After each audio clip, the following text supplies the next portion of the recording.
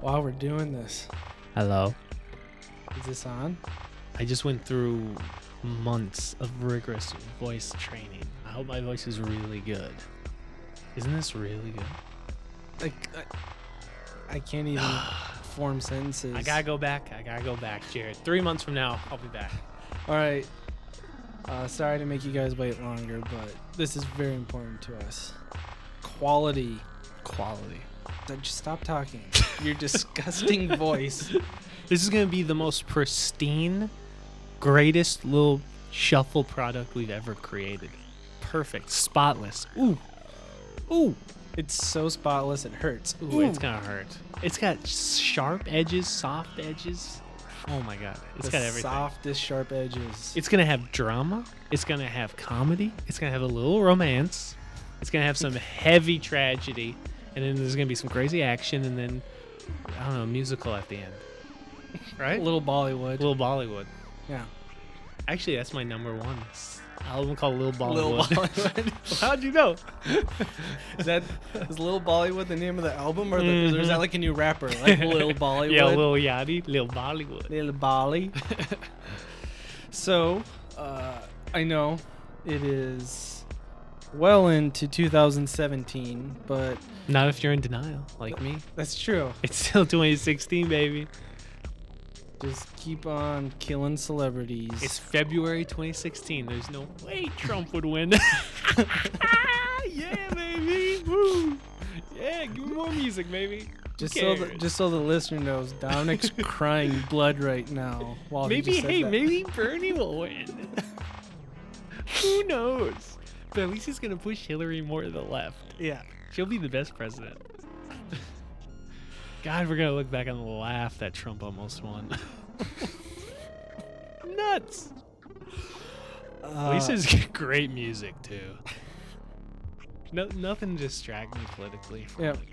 So since it's February 2016, it is the inevitable Groundhog's Year. We're gonna talk about our top 5 albums from 2015. All right.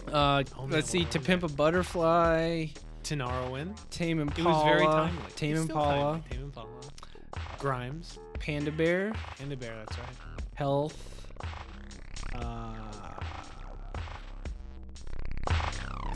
One Out Tricks Point Never. Nice. Wait, Father John Misty. Father John Misty. I'm trying to think of your 5th one. Wait, is that it? Kendrick was our one Kendrick. lap over. Help us out, listeners. Wait, Kendrick. Kendrick was your number 3. Tame Impala. Tomorrowland. Or maybe that was 5. Tomorrowland. Kendrick, Narwin, Father John, Tame Impala, Panda Bear. Okay, that is all 5 for you. Shit. I'll believe this, man. All right, We're well, doing it live. That's our top 5. Thank you for listening. Where we learned how to count to 5. So we're going to finally tackle our top 5 albums of 2016. I almost said 15 because of you piece of shit. The listeners, if you've listened to the previous 2 episodes with Max and Eric, you might have heard me kind of talk. Those they weren't guys. real. Yeah, fuck them. I talked tentatively about some of my albums, but I have a definitive list now. Don't talk about those. Aren't canon for the listeners. No episode without me is canon. This is all just taking part in a parallel shuffle universe. The shuffle canon. You gotta pick your side. It's 2017. It's man. the shuffle. Pick your side. The shuffle multiverse. Are you on my side? My side is huge. Thank you. How Thank you, how big everyone. is it? Thank you. How big is it? Bigger than your hands, pal. Oh, man, I was trying to throw the audience a dick joke. Hey, let's keep it clean. It's 2017. Come on, let's be decent. 2016. 2016. Um, Hillary's gonna win, baby. It's gonna be the name of this episode. Hillary's gonna win. Yeah. So we'll be recommending some tracks off of these albums, and I will be throwing together a playlist of our top tracks off the albums, so you can, because there's not like a traditional playlist for this episode. Before we get into the lists, did you have any honorable mentions that you just wanted to briefly throw out there? I had a couple, but if you don't, no worries. Yes and no. All right. I cheated. Basically, I cheated. Okay. I just could not pick which one to make an honorable mention, which one to make number 5, so I have a tie for 5. And I can't compromise on it. Okay. Cannot compromise. So we'll on just it. cover both of those when we get to your number 5. Then. Yeah. Sorry, I know it's cheating, but I just couldn't. No, it's fine. Some of my one of my honorable mentions was the 9 Inch Nails EP that dropped like literally Right at 2 the weeks end. before the end of the year, not the actual events. So I didn't feel like I could throw on the list, 1, because it's not an album, it's 5 songs, and 2, just because of how little time I got to spend with it before the end of the year. But I mean, coming from a very biased place, think it is a great EP. It's kind of the album that came out right before this, Hesitation Marks, was supposed to be kind of this throwback to the old early to mid 90s 9 Inch Nails sound, but I think many people thought it was still a little too polished and flat. 9 Inch Nails in the mid 90s was really known for its densely textured and layered sounds. And while this might not be that, there's a lot of guitar texture, but it's a throwback in that Trent is such a control freak. Like every little bleep and bloop and sound has so much thought put into it. In this, you could tell they just kind of let go and let it. It's sloppy. It's hard. It's intense. It's ugly sounding. It's truly like one of the most actual industrial things I think they've done in a very long time. I should check it out. I haven't checked it out. Yeah, it's great. It's short. It's simple. It's sweet. It's 5 tracks long. It's very abrasive. It's not pretty sounding. I mean, Trent's always going to make it catchy. The thing that he's known for is kind of taking very dissonant sounds and adding like pop catch sensibilities to that. And I think that's still laid in there, but it's definitely way more hidden underneath everything else, because it is just kind of a lot of yelling and static and noise and anger. Wait, this is the first album with a new official member. Yeah, that's Isn't true. it? For the entirety of 9 Inch Nails' existence as a band, Trent has always been the only sole member, and now Egomaniac. his long-standing writing partner Atticus Ross has officially been added as the first official second member of 9 Inch Nails. So you just gotta like win an Oscar and Grammys. That's what it takes. It is. If you win a couple Oscars and Grammys, Trent's gonna be like, All right, I guess fine. you're all right. No, and he's stated that there's 2 major 9 Inch Nails releases coming out this year. So if this EP is any sort of glimpse into what those sound like, I am very excited. Yeah, I'll have to check it out. Yeah. And then I don't have to go on about it, but a couple other honorable mentions that I battled about putting on the list but couldn't were like David Bowie's Black Star. Yeah, that's an honorable mention for me too. And Run the Jewel. It didn't make it to my top 5. well, okay. It's a good album. That officially didn't get dropped till after, that was in January. No, it was. You're right. it It was got a released sneak early. I release. completely forgot. See, but I didn't have the time. It was supposed to come out in January, but they Yeah. dropped it 3 weeks early.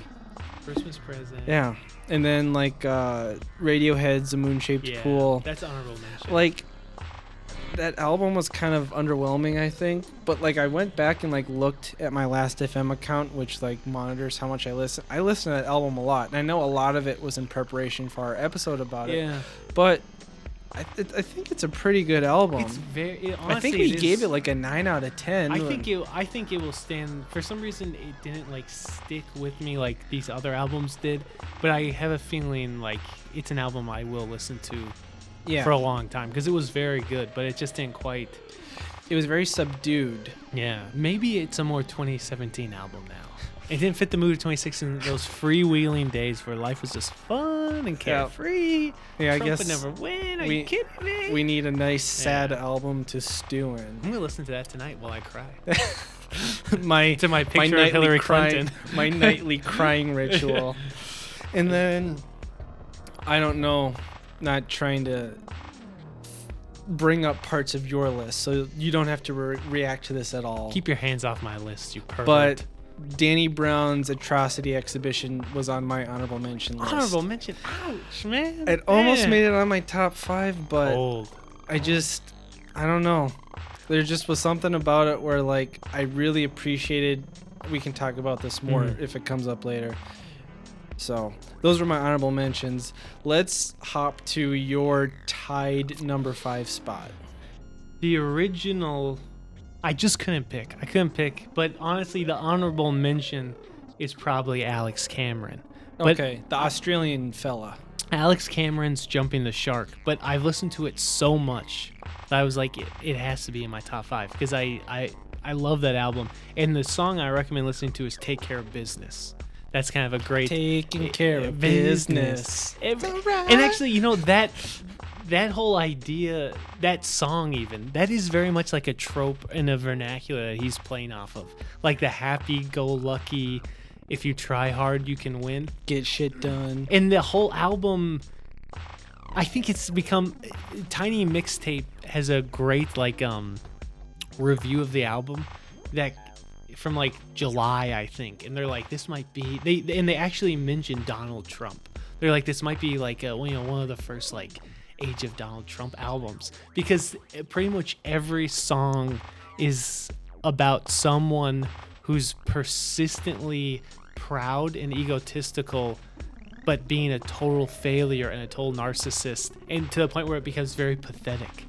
And actually, the more you, first I'll just say it's just kind of lo-fi electronica that sounds kind of almost crappy, like just dinky, a guy in his basement. But the lyrics are very, very good, and there's always a nice melody. It's like 30 minutes total, but the lyrics really bring you back because they're very dark.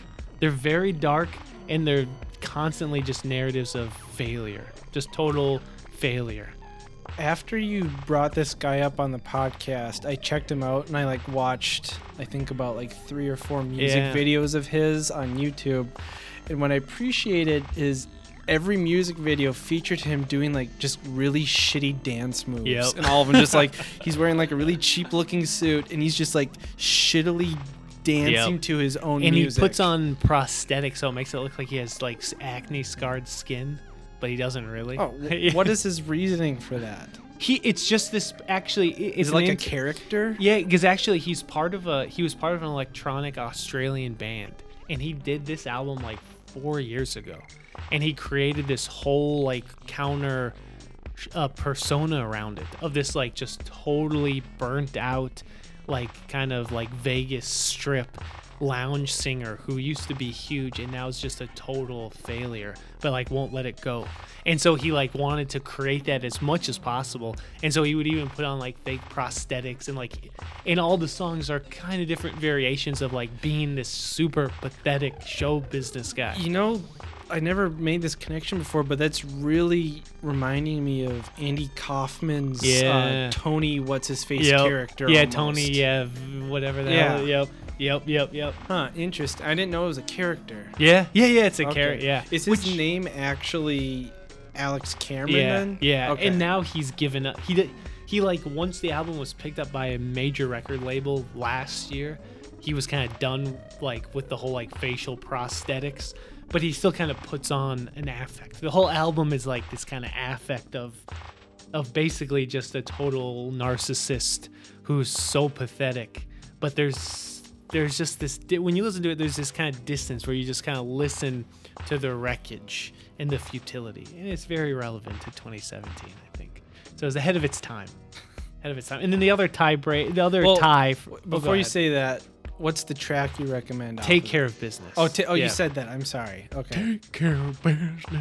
It's alright. It's very good. And then the other one, which I won't go into as much, because I can't speak about it fluently, except I just recognize as an art critic that it was probably one of the best albums of the year was Anoni's Oh. Hopelessness. Oh, Hopelessness. Yeah, Okay, Hopelessness yes. by Anoni. I actually am not sure how to say Oh, it. actually, I looked this up. It's you have to pronounce the H in it. What? Anoni's? Yeah, it's Anohini. Oh my god. You pronounce it Anohini. Anohini. Anohini. Yeah. Oh my god. That's how you Okay. pronounce it. Formerly Anthony and the Johnsons. yeah. But she is now under Anohini. And Hopelessness, it is also probably kind of ahead of its time. It's in the sense of 2016 where the glory days, and now what the hell is she complaining about? But the song I would recommend is Drone Bomb Me. Drone Bomb Me It's a great song. is a great song. With 10 Tricks Point Never's production. And Hudson Mohawk. And Hudson Mohawk too. So yeah, it's a disorienting, but it's very rhythmic, which it kind of 10 Tricks Point Never, you've listened to him more.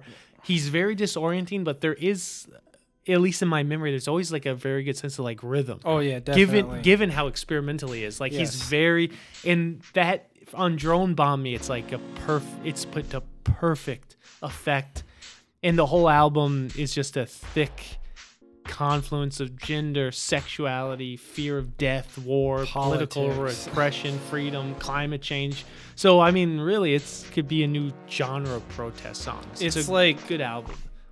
There's no metaphor. It's just Yeah. so just like it is one of the most in your face, blatant a lot of big topics like you Yeah. said. Like there's literally a song called Obama Yeah. on the Which is album. honestly probably not one of the best. That No, one's a it's actually little- one of my least favorite Yeah, tracks. but like Drone Bomb Me, fantastic song. well, and the next one too, it's 72 degrees outside Yep. or whatever. That I really like that track. Yeah, too. But no, yeah, it's Drone a- Bomb Me.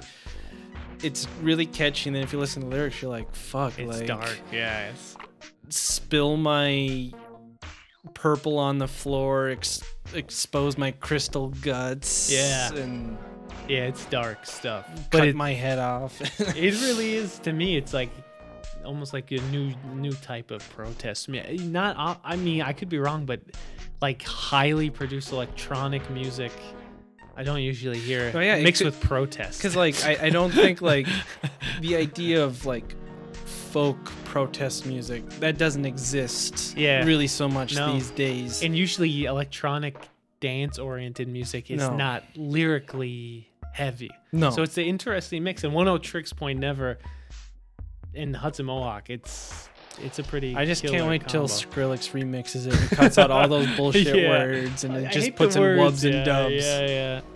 So what's your number 5? My number 5 is the album Vaderer by El Cuervo. Oh. I think Vaderer, it's Vaderer. Vaderer, I think is how you say it. By El Cuervo. El Cuervo, if you listen to one of the more recent non-canon episodes of Shuffle with Non-canon. Eric Johnston on it, one of the tracks we talked about was by El Cuervo. He's a Swedish trip hop electronic music producer. Most famously, he did a lot of a portion of the music and the album or the game art for the highly popular indie video game Hotline Miami 1 and 2. There's actually a character in the game based off of him, and he did some of like the cool, more trip hoppy, lo-fi kind of chill tracks to the soundtrack. Okay, nice. And he just put out an album this last year, and the thing that it's kind of like a creeper of an album to me, whereas like I wouldn't say it was particularly amazing or incredible. It's very good for like passive background listening. Yeah. I hope that doesn't come across as insulting. It's very chill Yeah. and enjoyable and not offensive at all. Yeah. And like I looked and like I don't like it's probably one of the most listened to albums I for the whole year, but I just didn't talk about it because like I didn't think about it. But I listened to it so much, and it's if you enjoy like truly instrumental hip hop or trip hop music, that's just like really nice beat, but kind of slow BPMs and kind of like 1970s movie orchestration sampled in there with weird voices and really chill guitar. This is the album for you. Nice. And the track I'd recommend off of that is Rust. It's most of the tracks are pretty lengthy, like 5 to 7 minutes long, and it's just, if you're having a nice chill hangout party, this is like the perfect album to put on. Is it in any way like the Avalanches? The Avalanches, I would say, is even way more active listening. Okay. Because the Avalanches, there's so much thought I feel put into like the sampling and the references, especially with their new album that just came out, where they actually had like featured singers and rap artists on it. This is just totally chill music. Nice. So like I'd say like even more kind of subdued version of the Avalanches if you were to compare the two. Yeah, that's El Huervo. And if you want to learn more about him as a person, he's actually this amazing watercolor artist. Really? Like, you got to check out some of his art. If you want to learn more about him, listen to that non-canon episode with Eric, because we go deep into kind of his background, and he's a pretty cool dude. Nice. Yep. Nice. All right, so Dominic, what is your number 4? Number 4 is the only non-pop selection. Ooh. Which is Ian William Craig's criminally underrated album, Centers. Which is by far, I didn't listen to all the ambient music that came out, but it was by far, to me, the best ambient album I've heard in the last like 2 or 3 years. It's a total masterpiece of an album.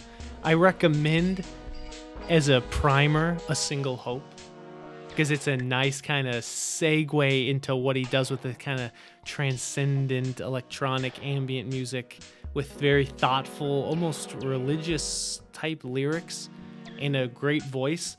But pretty much after that song, which is the second song, the album really takes off, where it's like pretty much any formal structure of pop or melody just gives way to sort of just constant splintering of sounds. He uses the same William Basinski fragmented tapes, so he plays it again and again. And the disintegration tapes. Yeah, you hear them kind of tearing apart. So it really, again, it's one of the best albums of ambient type music I've heard in a long time.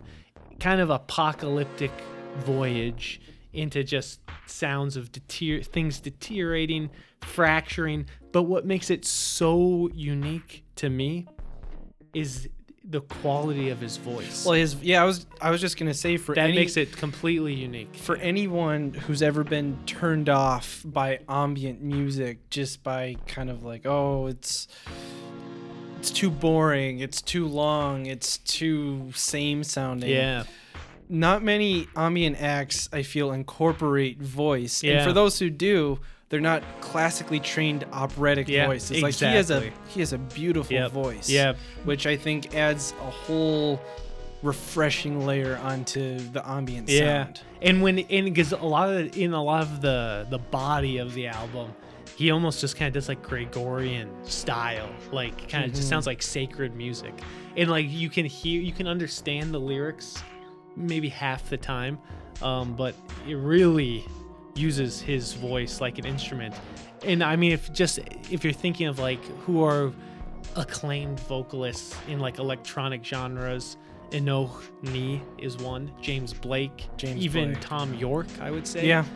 This guy's voice is just truly of a higher level. It's so good that it almost takes you a while to feel like it sounds right.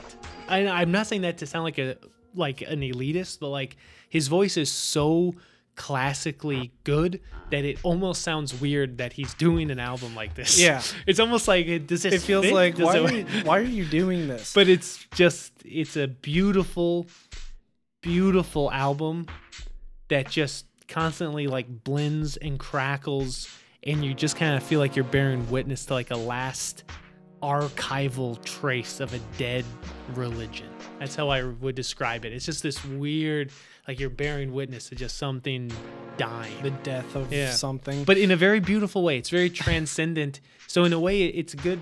It's good if you're feeling bittersweet. Sure. If you're feeling kind of bittersweet. Now, you're more familiar with this album than me. If I remember correctly, the first track, there's a pretty heavy effect laid on his voice. Yeah. Is that for most of the album, or is that isolated to that for one track? most of the album, his voice is heavy reverb. Okay. Yep, heavy reverb. And maybe it's a different effect too. There's a few, especially the last track, which is just the first track acoustic. It's just his voice, standalone. Okay. And other times his voice, sometimes it, like that first song, it's heavy. Other times it just sounds more like he's singing in a church. Okay, Which so is just still kind a of reverb, reverby. still Yeah. a reverb effect, but less heavy of an effect. Well, yeah, that first track, I don't want to say auto-tune, but there's definitely kind of like a weird, it almost I reminds think me in of that first one there is a little bit of it auto-tune, reminds yeah. me of the effect that Frank Ocean uses on his voice in the Close to You Yeah, song, where it's kind of like, just a little, or even like trebled up, or like almost that Emotion Heap song where it's like a bunch of different versions of his voice singing at different pitches kind of Yep. laid over each other a Yep. bit or something like that. Yeah, exactly. And yeah, those first two songs are really good, but I highly recommend just sitting down and getting into the whole album because the other tracks that are much less conventionally pop are really some of the best ambient music I've heard. And again, just the vocals, like you were saying too, it's rare for someone to do lyrics and vocals for ambient. It's great. I highly recommend it. Great album. Yeah. You're number 4. My number 4, going back to our Vaporwave special. Nice. I was wondering if there's a Vaporwave was gonna sneak on. We talked about an artist. Yep. I don't remember what number it was. Well, it's a guy named Blank Banshee. And he Yeah. was the one that was credited for starting the subgenre of Vaporwave called Vapor Trap. Yeah. Where you mixed trap music with Vaporwave. And I believe, I haven't listened to it in a while, but going back, that was kind of the point in our Vaporwave journey where we recognized that they were starting to like make actual thoughtful music. Yeah. But they weren't quite there yet. It was Yep. still kind of gimmicky. Yeah. Well, that track we reviewed on that album or that episode was off of his first album. I think the song was called Teen Pregnancy. Yep. This album he just put out this year, the 2016 album Mega, is now his third album. Oh, And wow. he is definitely matured as a musician. And while I still think there are little bits and pieces and nods to Vaporwave, I think Blank Banshee is doing what I feel like the successful Witch House artists that made it out of that bubble burst of Witch House, where it's Yeah. like, okay, we started with this internet gimmick, but now we want to be real musicians. Refined. Yes, Yeah. there are still little Nice. bits of like they I there's a couple like samples in it of like, you know, like the Intel dun dun dun dun. Yeah. Like I think he samples that briefly. Nice. But I can't confirm if it's his voice, but there is a singular reoccurring voice that appears on some of these tracks. So it's like, I think he's actually putting in lyrics and writing songs now for some of them. But even for the instrumental tracks, it's just much more refined. And this is just kind of like a nice, really chill,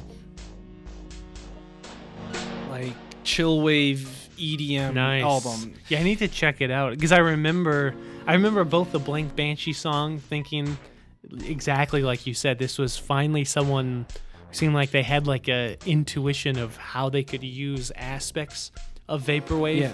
into some larger statement. And I so, think yeah, I like believe it. I think he still has to grow a little bit. Yeah.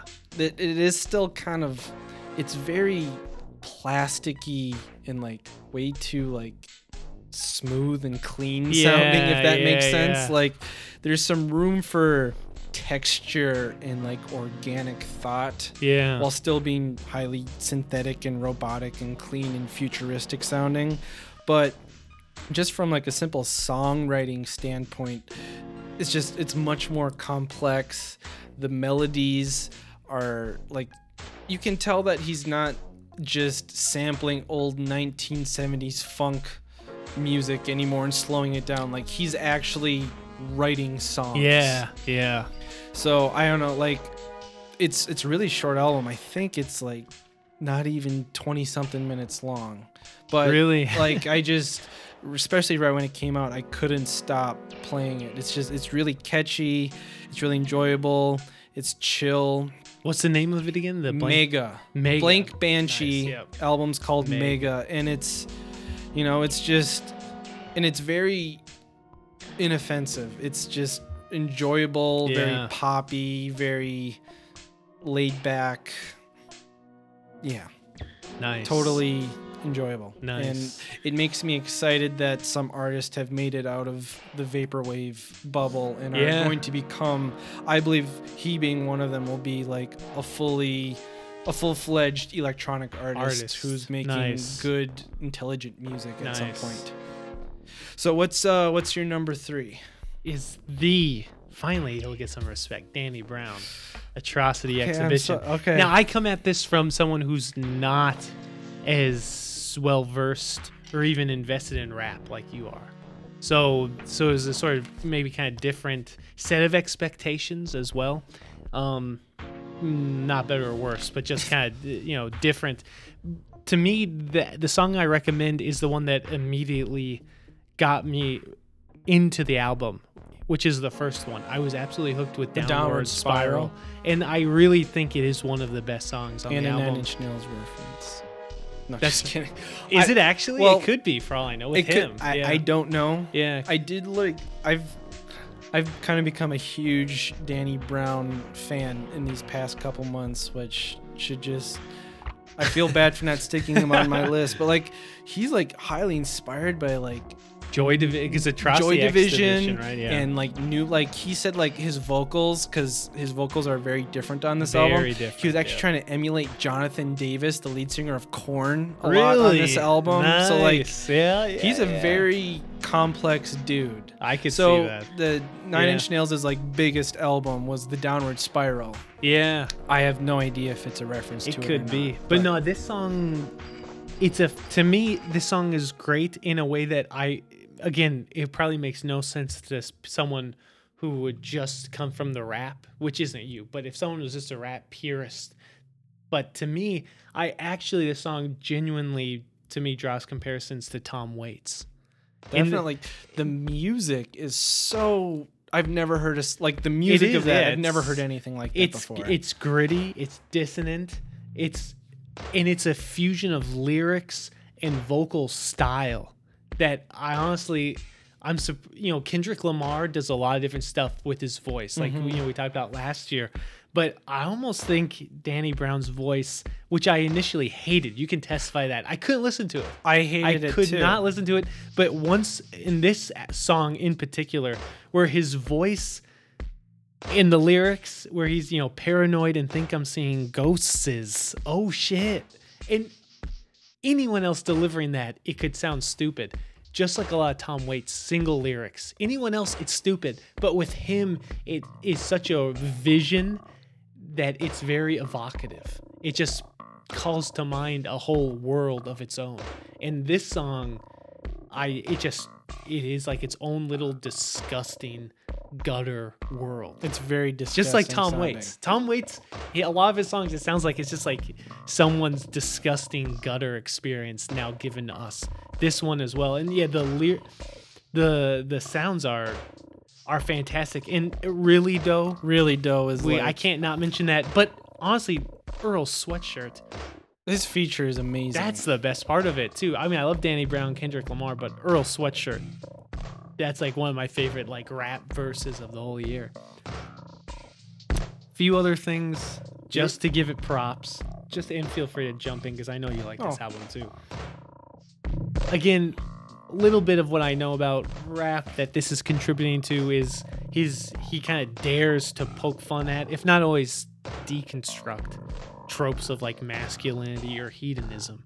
If it's constantly accumulating and living a party life is fun, then you hear it also being a nightmare on this album, which is cool. And the song Pneumonia, I don't necessarily even like the lyrics all that much, but if you listen to the refrain and just listen to the instrumentation, it literally sounds like someone is just haphazardly smashing a sheet of metal.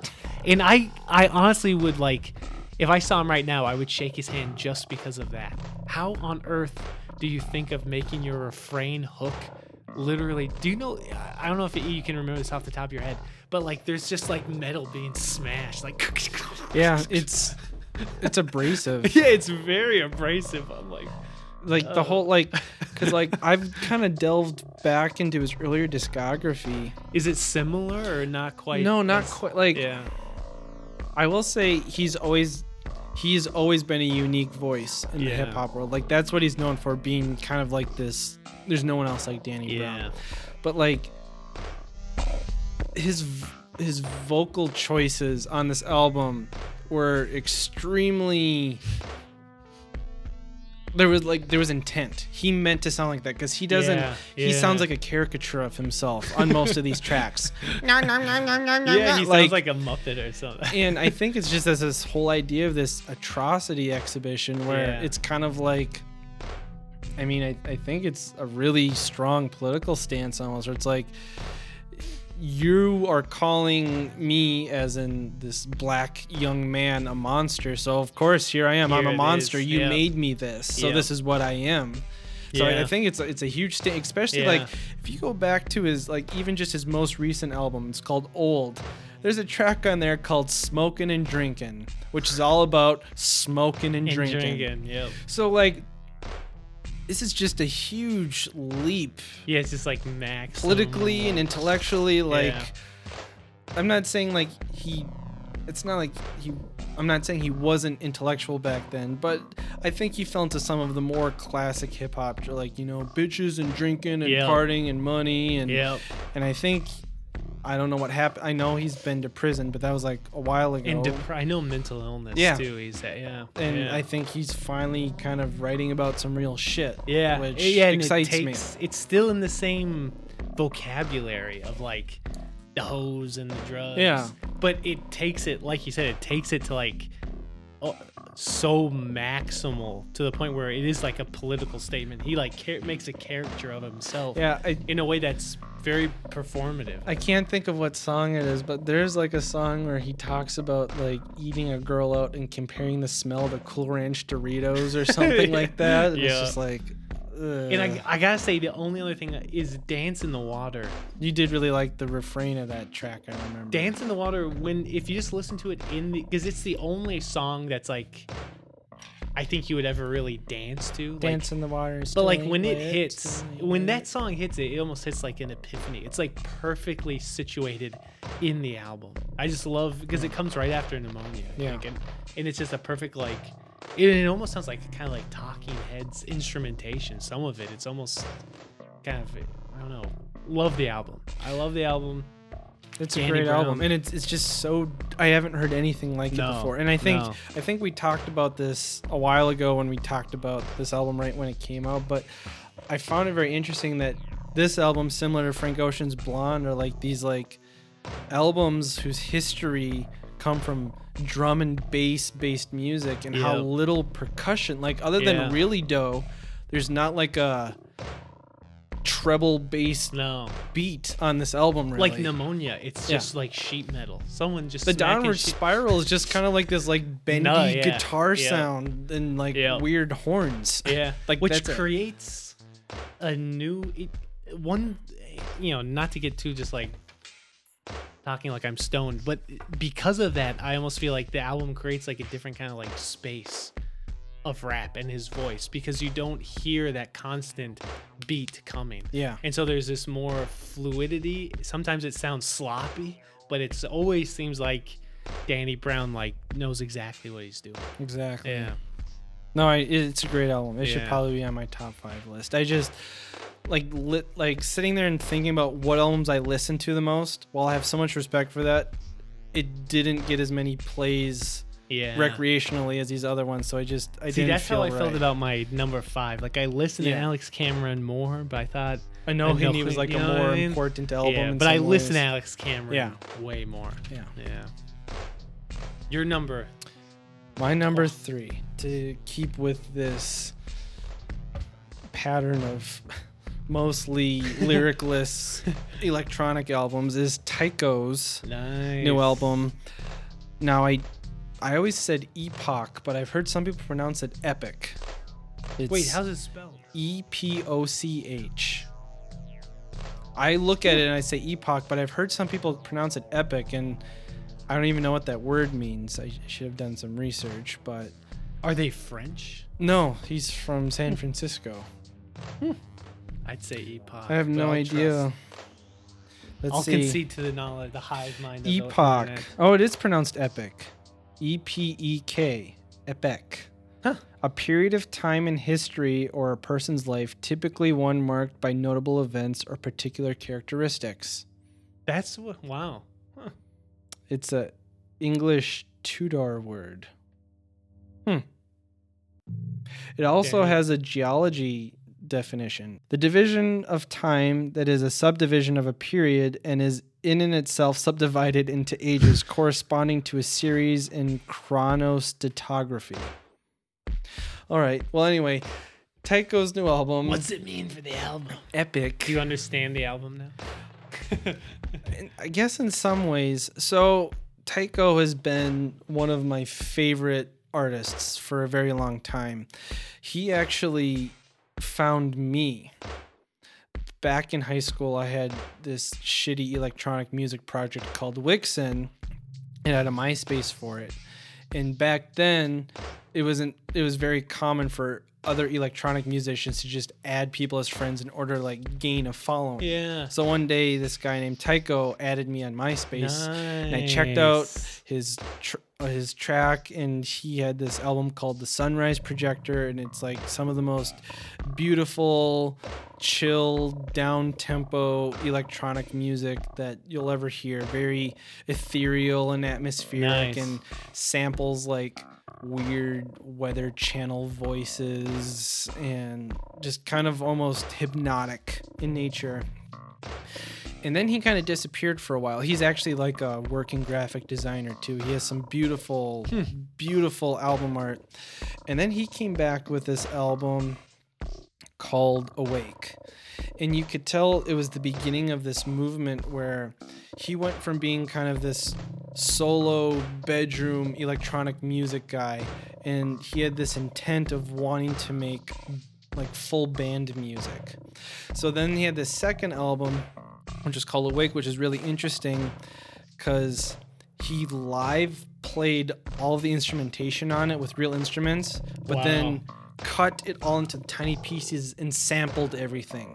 So it's like the most precise sounding actual Wow. instrumentation you'll hear. Wow. And then he came out with this the next album. The next album is called Awake. What is? Fuck. Can't think of it right now. Google it. We'll cut it out. I have it right over there. He's walking over to it. Dive. Sorry. So the second album was called Dive. The third album was called Awake, and that's when he actually started to move into like a full band. And then with this last one, Epic, it's also full band. And I will say the most interesting thing about Tycho is he still makes chill, down-tempo electronic music. But now he does it with a full band. And it's weird because Wow. it's full band, full instrumentation, but it's like, and it's recorded with a rock sensibility, but it literally sounds like chill, ambient, down-tempo Nice. electronic music. Nice. So it's like some of the most intricately played, but also still kind of simple, chill melodies that Yeah. you'll hear, and it's all instrumental. There's Yeah. no voices other than like maybe some sampled oohs and ahs and voices, but Nice. Yeah, And- I've listened to Tycho just a little bit, and I've always liked it. Yeah. But I've never gotten into it. I should check it. No, I mean, yeah, it again, like, I'm showing kind of my taste. I like chill, relaxing, kind of passive sounding music. This isn't going to be in your. This is no Danny Brown album, to say the least. And I guess the name of Epic kind of makes sense because he keeps talking about how these trilogy of albums, Dive, Awake, and Epic, and how this ends this trilogy he put out. So I don't know if that means this is the end of Tycho, or if it's Tycho's going to now make another move into a different direction. Yeah, but like, you can definitely, and it's interesting if you listen to all three of them, you can hear this kind of idea of this rock sensible electronic music fully comes into like what it is, and you can hear like a progression and how he's trying to find the sound, and it really does, like, everything comes together with this Epic album. It's probably Nice. like one of his most concise, well-crafted albums that he's ever put out. And Nice. it's really enjoyable. And I just realized I never said the one track I wanted to recommend off of Mega, which is Hungry Ghost. So then the track I recommend off of Epic by Tycho is Source. But I will say with the Tycho album, like, every track on this is great. You could close your eyes and throw a dart, and whatever track you hit, it's going to be enjoyable, and it's going to give you a good sense of what this whole album sounds like. But it's also, it's not like the same song repeated. It's just he has his craft down to such a science where it's like, this is, no one else can make this track. This is a Tycho track. Nice. Yeah. So yeah, I mean, I don't have a lot to say about it because there's not any thought-provoking ideas really, other than just kind of because he's very influenced by San Francisco, so all of his music has classic kind of ocean, beach, warm, fuzzy, organic kind of vibes to it. So it's really chill, relaxing, happy music for the most part. Nice. Yeah. So let's move on to your number 2. Probably like the total opposite of happy music. This is Leonard Cohen's "You Want It Darker," which is, it's got to be one of the most depressing albums I've listened to maybe my entire life. But in a way that it's redemptive too. It's sad and it's bleak, but I like it in particular because there's something redeeming about it. There's something very human about it. And it's basically, allegedly, he had to record some of this like with microphones like propped up to his face while he was like laying in bed because he was, he's passed away. So is this like Black Star, where he basically made an album about dying? Yeah. Or like Johnny Cash's last album, where everyone's like, yeah, this was like his goodbye album. Yeah, which he more or less said too in an interview. He's like, this is my last album, I'm ready to die. And then his fans freaked out and he had to be like, oh, not really, I'm kind of kidding, but and then he I'm died. Seriously gonna die. And then he died. Actually, sadly. Not to change the topics, but just Iggy Pop, he just put out that album with Josh Homme of Queens of the Stone Age, and he also said, he's like, I'm not planning on dying soon, but I don't want to record any more albums, so this is my last album. And that came out this last year too. I hope he doesn't secretly have it. I hope so. But anyway, keep talking about. No, but yeah, this album, I recommend both "You Want It Darker," the title track, and "Leaving the Table." They both very much deal directly with death, mortality, the nature of sin, especially if you don't believe in God, decisions in life, what they meant.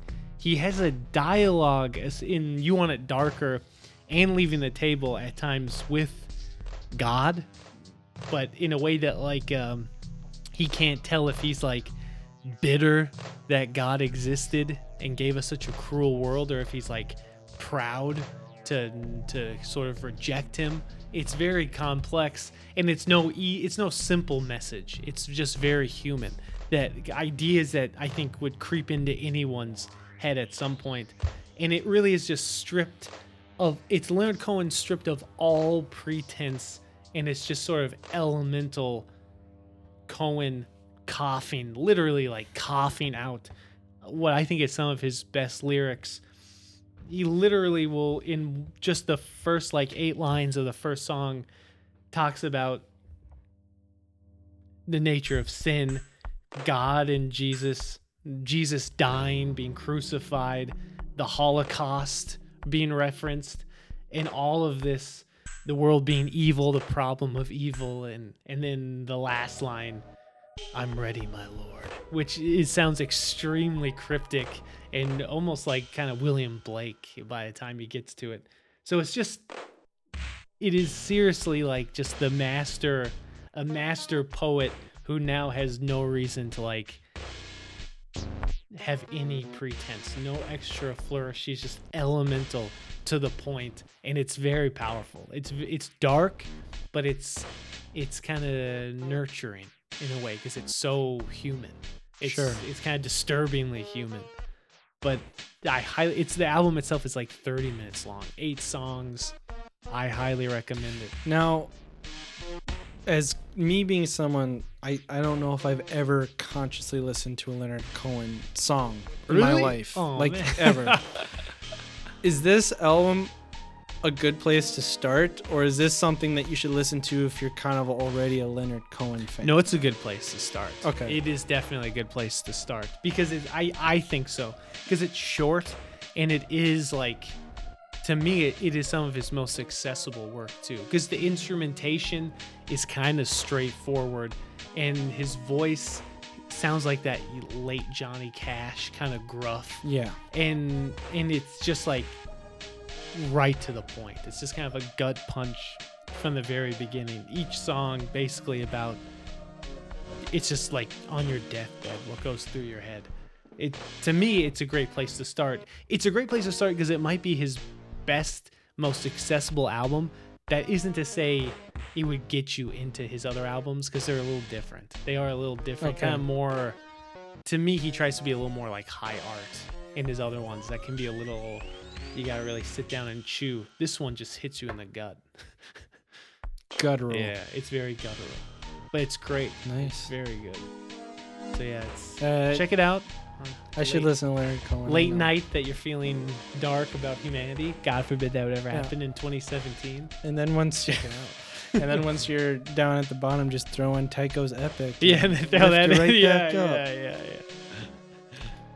Your number 2. All right, my number 2 is Aesop Rock's The Impossible Kid. Oh yeah. This great album, long time in the making. Like, I think I'm not even gonna pretend like I know, but I know that Aesop Rock's most recent album, other than this, came out a very long time ago. I think it's the Skeleton album or Skeletron or something like that. But Aesop Rock, one of like the founders of like underground alternative hip hop, one of the most unique voices in hip hop. Like, I know, like, if anyone's a huge fan of like POS or anybody in the underground hip hop scene in Minneapolis, like, they look to Aesop Rock as someone that influenced them. Like, he was coming up in the same days that like Atmosphere was out there making a name for themselves. And this album is kind of about that. It's about becoming this aging icon in the underground hip hop scene. Many of the songs talk about kind of like, there's a song on it called Rings where, you know, people cut you down just to count your rings, and like how people are taking him to task for not being relevant anymore. And he talks about how much he like misses having time to draw and paint. Like, it's interesting because a lot of times his lyrics are kind of esoteric and they're almost like so abstract and weird and out there that you can't really even derive a meaning from it. He's like maximalist, isn't he? Like just tons of just images and and he's got a very unique flow. Like, Yeah. I wouldn't say it's like MF Doom's flow, but it's similar to MF Doom where like no one else has a flow like this guy. And I pointed this out to Maddie once, and we keep laughing about it. He's such a unique voice. He sounds like he just took like a big hit off a joint and you know he's trying not to breathe out. Like, that's what he sounds like. He sounds like he's like holding in a big puff of smoke constantly. Like, he just has this really weird, rich, deep voice. But I feel like sometimes people can be put off by kind of how just weird and abstract, like, you know that he's always singing about something, but it's so heavily laid in metaphor and story that you can't really take anything away from it. Yeah. And I feel like this time he's being a lot more like narrative and telling a story, and it's relatable. And like, there's some really funny tracks on this too. Like, there's a track on this album called Kirby, and it's all about his cat Kirby, and he's just sitting there watching his cat and like saying like, Kirby, why did you just eat that leaf? What's in your... He's trying to get into his cat's mind. Nice. And other than his unique flow, I think one of my favorite parts about this album is just the production. It's a very going back to my other three, it's very electronic. It's not like your classic kind of gangster rap, and it's nothing like super prog rocky like a Kanye West or something super like 1950s sad guitar kind of like Frank Ocean's. Like, it's a very electronic, synthetic centered beat, and it's heavy use of percussion, which is always a big plus for me. Nice. Mixed with his flow, and it's just very unique. And I don't know, I just have to like hand it to him for like having the balls to like make an album about getting old, but how it's like, it's not like looking back and lamenting the past. It's kind of just like accepting. It's like, it's not Leonard Cohen and David Bowie writing albums about death. It's just about like living in your midlife, but still wanting to be a hip hop artist at the same time. Yeah. And if you want to listen to this album in a unique way, I think I talked about this a while ago, but to release it, he made a shot-for-shot remake of The Shining, but with like little action figures and dolls. Like little, like with paper backgrounds and dolls. Nice. You should post that. I'll post it, and it's the entire movie, and then his album is just laid over the top of it. It's pretty great. Nice. But yeah, and the track I would recommend off this is actually the first track on the album, Mystery Fish. It's one of the sickest beats I've ever heard, and his flow is just, it's fucking, it'll get you pumped up for being kind of a more subdued, laid back, not as intense vocalist. It really gets your energy going and gets you ready for this. And I don't know, just the beat and the music, it's fucking rad. Nice. Now, I would ask you what your number one album is, but I think we have the I same think it one. might be the same as my You should check out number my one album. podcast. I have a whole podcast. Shuffy? about it. Yeah, Shuffy. Frank Ocean Blonde. Frank Ocean's Blonde. It was definitely my most listened to album, too, I think. I listened to it today. Yeah. There was actually a moment in time when I thought maybe Frank would be my number two, and then I listened to it today. I'm like, no, this is number one. What track do you recommend? If you had to pick. I keep going between three. Now, if I want to recommend a track to someone who probably doesn't have as like my taste in music, just someone, a generic person, I would probably say Nights. Yeah. Nights would be the track I would recommend to someone. It has one of the only kind of beats on the whole album. Mm-hmm. It's catchy. He has a really nice flow. And what I like about it is there's kind of two distinct parts in the song. So you kind of get a nice taste for the whole album, because there's kind of like the more energetic, really catchy first part of the song. And then there's kind of this like really chill, kind of darker, almost vaporwave-ish second half to the song.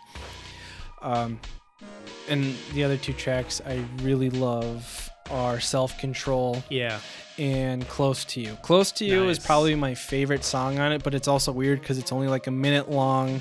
It's a cover of a Carpenter song, but he reworked the lyrics in it, and it's very, very electronic sounding, which most of the album doesn't sound like that. So it's kind of an anomaly on the album, I would say. Yeah. What about you? If I had to just recommend one that I thought kind of was like a good, just like intro into it, for me, it would be Solo. Because it starts out with a great like bravado. I just love the dirty lyrics dancing. at the beginning. Oh, hand me a towel. I'm dirty dancing by myself. Yeah. Give me the tabs. No, I Walk love. And then into a and then he solo. also, it has great wordplay and imagery throughout, and it's a fantastic demonstration of his vocals. Some of the the best singing on refrain- the entire album. Yeah, so that one to me it just gets me every time because it has so many parts individually that I like. The whole heaven on earth and the city's on Beautifully fire, and he sung. does that like, Oh my God. oh, Yeah, it's one of the few times that he like- really like just Stevie Wonder style Yeah. lets it rip. But yeah, I love this album. Self Control, Ivy, solo reprise with Reprise. Andre 3000. That's like might be the best song on the album. So It's fucking not- good. And it just shows like, Yeah. speaking of like A$AP Rock talking about becoming an aging hip hop icon, Yeah, that that's whole like- solo oh, reprise man, yeah. is like all of that jammed into like a minute 90, 30. Yeah, exactly. And even like White Ferrari, beautiful song. Godspeed. God, yeah. I love that. I mean, he sounds like Stevie Wonder to me. Mhm. The song Futura Free, I feel like is very underrated because it's the last song, but it's incredibly good. Well, and like that's like I incredibly feel good. like where most of the album I feel he's kind of just alluding to vague feelings of love and hate and Yeah. sadness. Futura Free is like the most blatantly biographical, like he literally Just opens it all. talks up. Yeah. about all of his feelings. He talks about how him and Tyler the Creator don't really hang out that much. Like it's like the most real Yeah. shit on the Yep. album, I'd say. Yeah. But I feel like I agree it's kind of underappreciated because it kind of can come across as like stream of Yeah, and consciousness, he especially just that threw it in first at the part end. where he's Yeah. like singing about like the mama stuff Yeah. and the pitched up vocals. Yeah. But no, it's a great album, and like we said on the podcast, which you should check out. Yeah. If I- you really want to hear us talk about this album, there's 2 hours of us talking about this album. But it's one of the few albums that banks so heavily on nostalgia, but it's never sentimental. It's never just like super sweet, like, oh, I miss the good old days. It's just that hits that perfect register of just kind of like observing nostalgia, Yeah. which is rare. It's like- very rare. It actually I feel like it accurately captures the feeling of nostalgia because I feel like it's so easy to like only 90s kids will remember like how everyone loves to say how much better things were in the past. Yeah. But if you actually sit there and think about it, if you were to try to go back and do that right now, it would never be the same, and B, Yeah. it'd probably suck. Yeah. So like I feel like he accurately sonically captures that feeling of like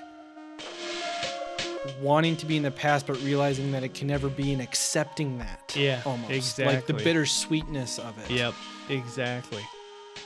And how you can't live in memories because you still need to live in the present. Yeah, yeah, no, exactly. I don't know. And I gotta say, I think when I first reviewed it, at least I think I said like, I love the album, but I don't know if I thought it was really that coherent. But it's astoundingly coherent. It as an album. flows so The like whole album isn't. I don't know if I stress that enough. It truly is an album to listen to front to back. I put it on today and I didn't even realize it ended. Like every track just Yeah. flows into the next Yep. one somehow. And yeah, I don't know, he hits like every emotional register I feel somehow in a not blatant like hit you over the top of the head way. Yeah. It's a intellectually smart way, but you know, there's anger, there's sadness, there's guilt, there's glee, there's love, there's hate, it's Yeah. all on there. Yeah. Like you can tell that he like disappeared for 4 years and worked on this Yeah, thing. he really did. Yeah. No, it's awesome. It's easily. It was probably the easiest of the albums for me to pick. Mhm. I knew that would be number one. And I don't even like R&B. I don't even like rap. I don't even like folk music. I don't like ambient music. It's crazy. He doesn't like anything. I hate music. It- God damn. These albums were so good that the guy who hates music likes these 5 like the albums. I like it. Well, I think that'll wrap this up. Thank you, everybody, for listening to our top 5 albums of 2015. Yeah. Because it's February 2016 right now. Wouldn't do? Trump's never gonna win. That'd be fucking America would never do that. Crazy. No one's dumb enough to do that. I guess Hillary will be all right. All right. Well, so if you guys listened to the episode I just put out last week or whatever, I announced that there were going to be some change. It was a very short episode. There's gonna be There's changes. going to be some changes. Whoa. A sequel? Yeah. A prequel? A prequel. A trilogy? Basically, I said that we were going to be focusing more on kind of the genre and artist specific episodes just because it seems like you, the listeners, responded better to them. And actually, the only people that reached out to me after putting that out were two people who said, we like the old Shuffle episodes. So I think what I want to do for now is alienate our diehard fans. Yeah, just fuck them. Saying bye-bye. Yeah. Yeah, it's a good No, idea. in a way, because even though you're the only two who reached out to me, the facts don't lie as much as most of the people who run our country right now would beg to differ.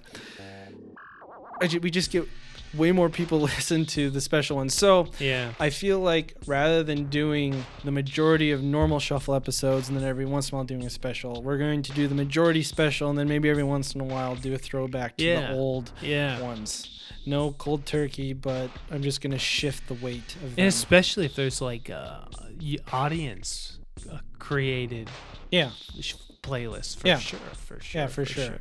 So I think I'm not positive as of right now what the next episode's going to be. I know we've talked a bit about maybe a Jandek episode It'll be something like that, but something strange will come down the pipeline. But thank you everyone for listening. Let us know what your top albums of whatever this last year you think it was is. Mm-hmm. And we will see you as soon as we can. Dominic, say something offensive. Can't wait for Hillary to be president. It's gonna be great. 2017, can't wait. I think it'll be the greatest year of American history.